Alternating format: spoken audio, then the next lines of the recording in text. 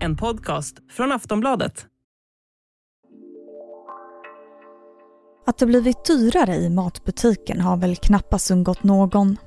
Ett paket kaffe kan kosta så mycket som runt 70 kronor.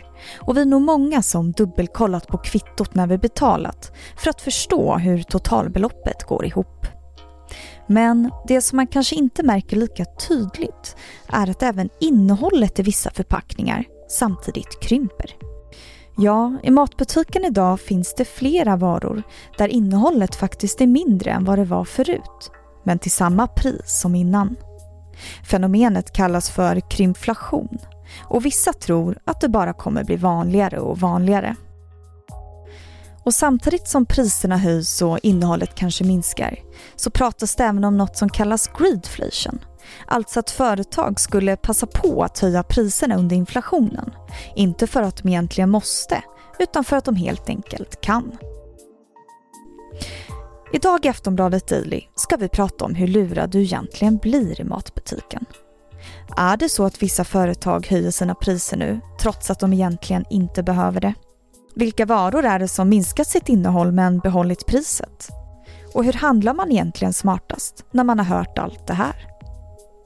Med oss har vi Maria Wisell, konsumentvägledare på Sveriges konsumenter. Jag som pratar med henne heter Vilma Ljunggren. Hej Maria Wisell och välkommen till Aftonbladet Daily. Tack.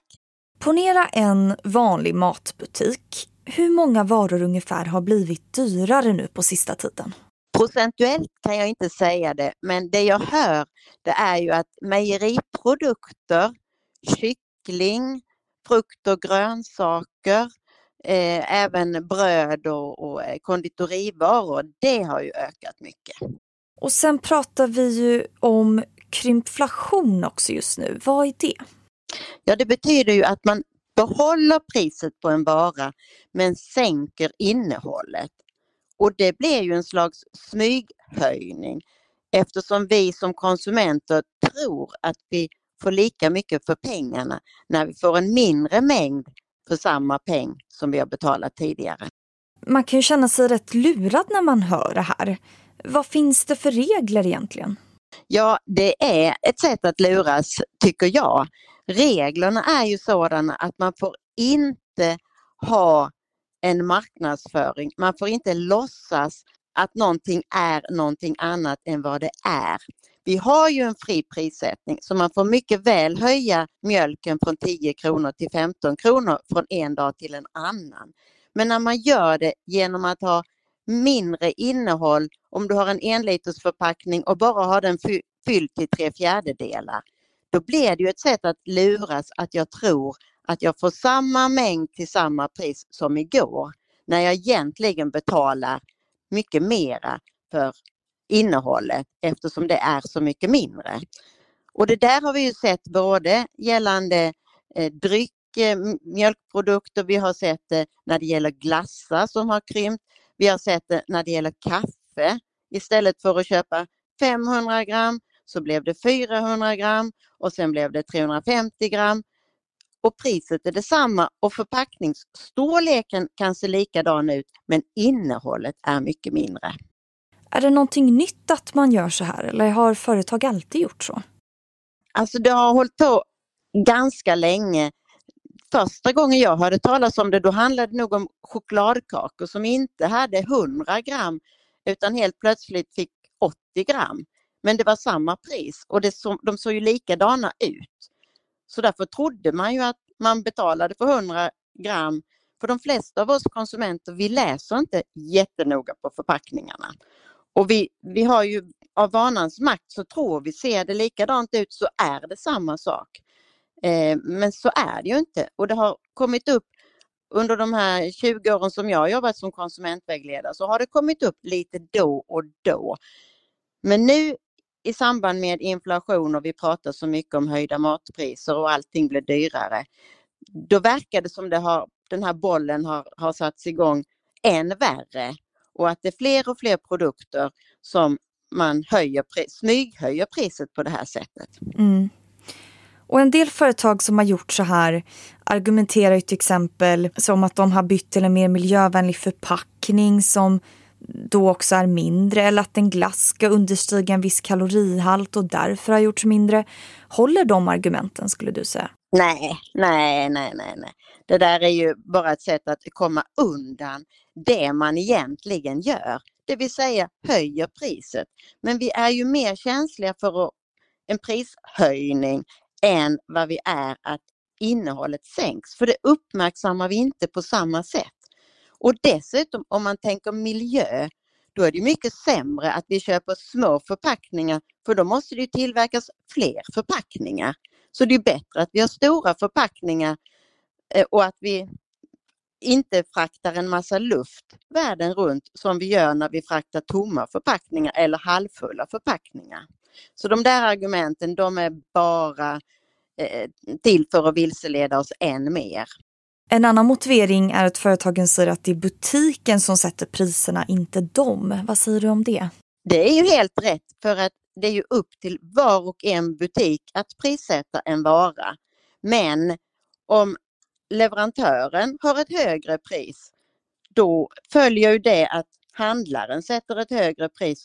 För de räknar ju med en viss vinstmarginal på varje produkt. Så man kan säga de som gör, alltså det hänger ju ihop. Det är ju både tillverkare och återförsäljare som är del i det här spelet ju.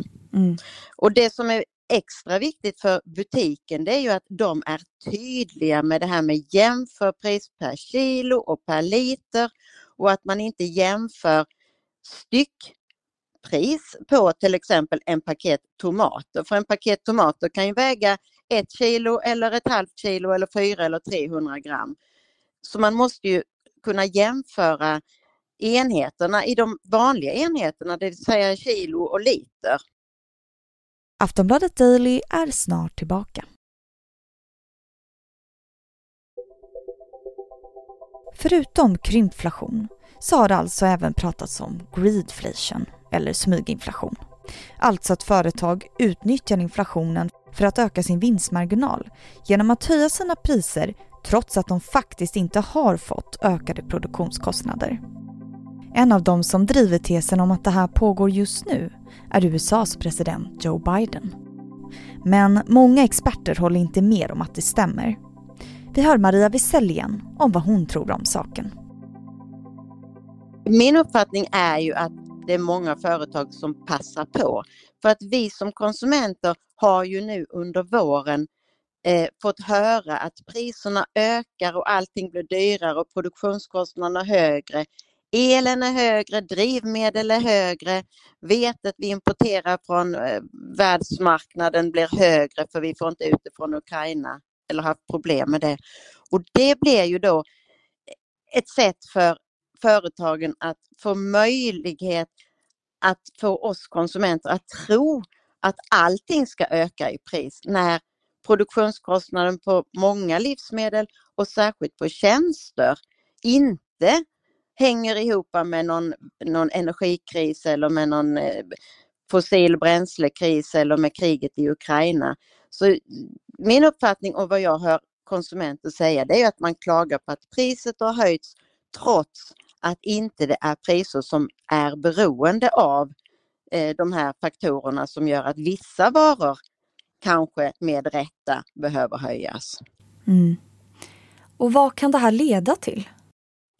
Ja, det leder ju naturligtvis till att vi konsumenter får mindre pengar att handla för om vi inte uppmärksammar på de här fenomenen, om vi inte jämför priser, om vi inte ifrågasätter varför allting höjs när det bara är vissa varor som det är motiverat att höja priset på.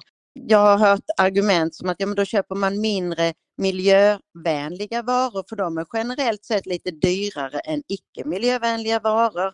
Vi kanske köper mer skräpmat som kostar mindre i förhållande till lite dyrare, nyttigare livsmedel. Och det kan ju i förlängningen ha både påverka klimatomställningen, alltså att vi ska köpa mer och mer mat till exempel som är miljövänligt producerat. Och vi ska ju lägga våra pengar på sådana livsmedel som är bra för oss. Inte köpa skräp för att det är billigt. Chipspåsarna kan du ju fortfarande få jättemycket chips eller kakor med massa palmolja i till låga priser. Och det är ju inte bra att fylla magen med. Så det där kan ju i längden få konsekvenser. Det som det möjligtvis kan vara bra för, det är att vi kanske blir noggrannare med att inte köpa mer än vad vi äter upp. Det är ju bra för både miljön och vår egen plånbok. Så hur tycker du att man ska göra som konsument i matbutiken i de här tiderna? För det första så ska man kolla noggrant på jämförpriser. Och om butiken har slarvat med de här hyllkantsetiketterna eller jämförpriset i grönsaksdisken eller vad det nu är, så ska man ställa krav på butiken. Jag vill veta jämförpris i kilo och liter och den enhet som den här varan normalt sett ska jämföras i. Och sen ska man ifrågasätta varför de här förpackningarna har blivit så små och leta efter större förpackningar där du får mer innehåll i förhållande till vad du betalar. Så att man ser ju de där små förpackningarna kostar ju ofta mer än lite större förpackningar. Och sen tycker jag man ska skriva och klaga både till sin livsmedelsbutik om inte de sköter det här med prisinformationen, och man ska skriva och ifrågasätta till alltså tillverkarna. Varför gör ni så det här? Jag vill inte ha 450 gram, jag vill ha 500 gram förpackning. För så mycket finns det ju plats med. Varför levererar ni så mycket luft till mig? Så jag tycker vi som konsumenter, vi måste ju, för att konsumentmakten liksom ska få någon kraft, så måste vi ifrågasätta och dessutom anmäla till Konsumentverket så att de får en massa material att utgå ifrån när de ska tillsyna verksamheter. Och du som säkert har varit i kontakt med folk som har gjort det, vet du vad man kan få för svar om man hör av sig till ett företag och skriver att det här tycker inte jag är bra? Ja, i de flesta fall får du inget svar alls. Så är det tyvärr. Och i andra fall så får du ett kryptiskt svar. Men ju fler vi är som bombarderar och låta bli att köpa de varor där producenten fyller förpackningarna med luft. Ja, till slut får det ju, droppen urholkar stenen. Om vi är tillräckligt många som agerar, då brukar det hända saker och ting. Vi såg ju det till exempel när det var ju länge sedan vi klagade på de här blekta toalettpapper och liknande. Det finns ju nästan bara miljömärkta toalettpapper nu för tiden. Eller det finns ju vissa produkter där vi med konsumentmakt verkligen har lyckats påverka. Och tillräckligt många som klagar, det blir jättejobbigt för företagen. Och tillräckligt många som agerar och uppmärksammar Konsumentverket på att det här är vilseledande. Jag blir lurad, jag tror att jag får någonting annat än det jag faktiskt får.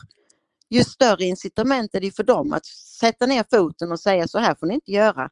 Om ni sänker innehållet så här mycket så måste ni också sänka förpackningsstorleken, annars lurar ni konsumenterna.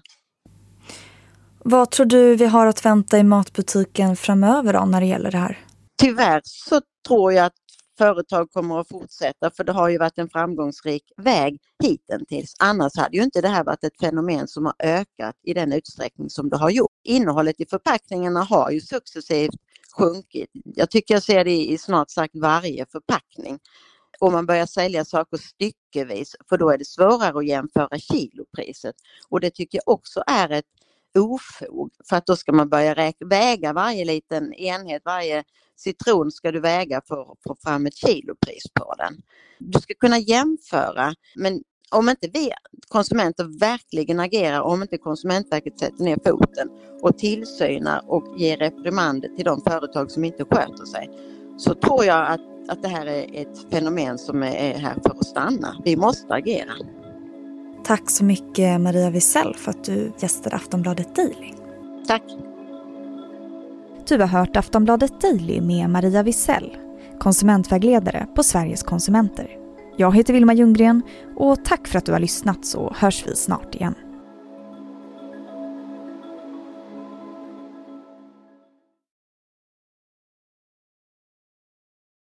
Du har lyssnat på en podcast från Aftonbladet.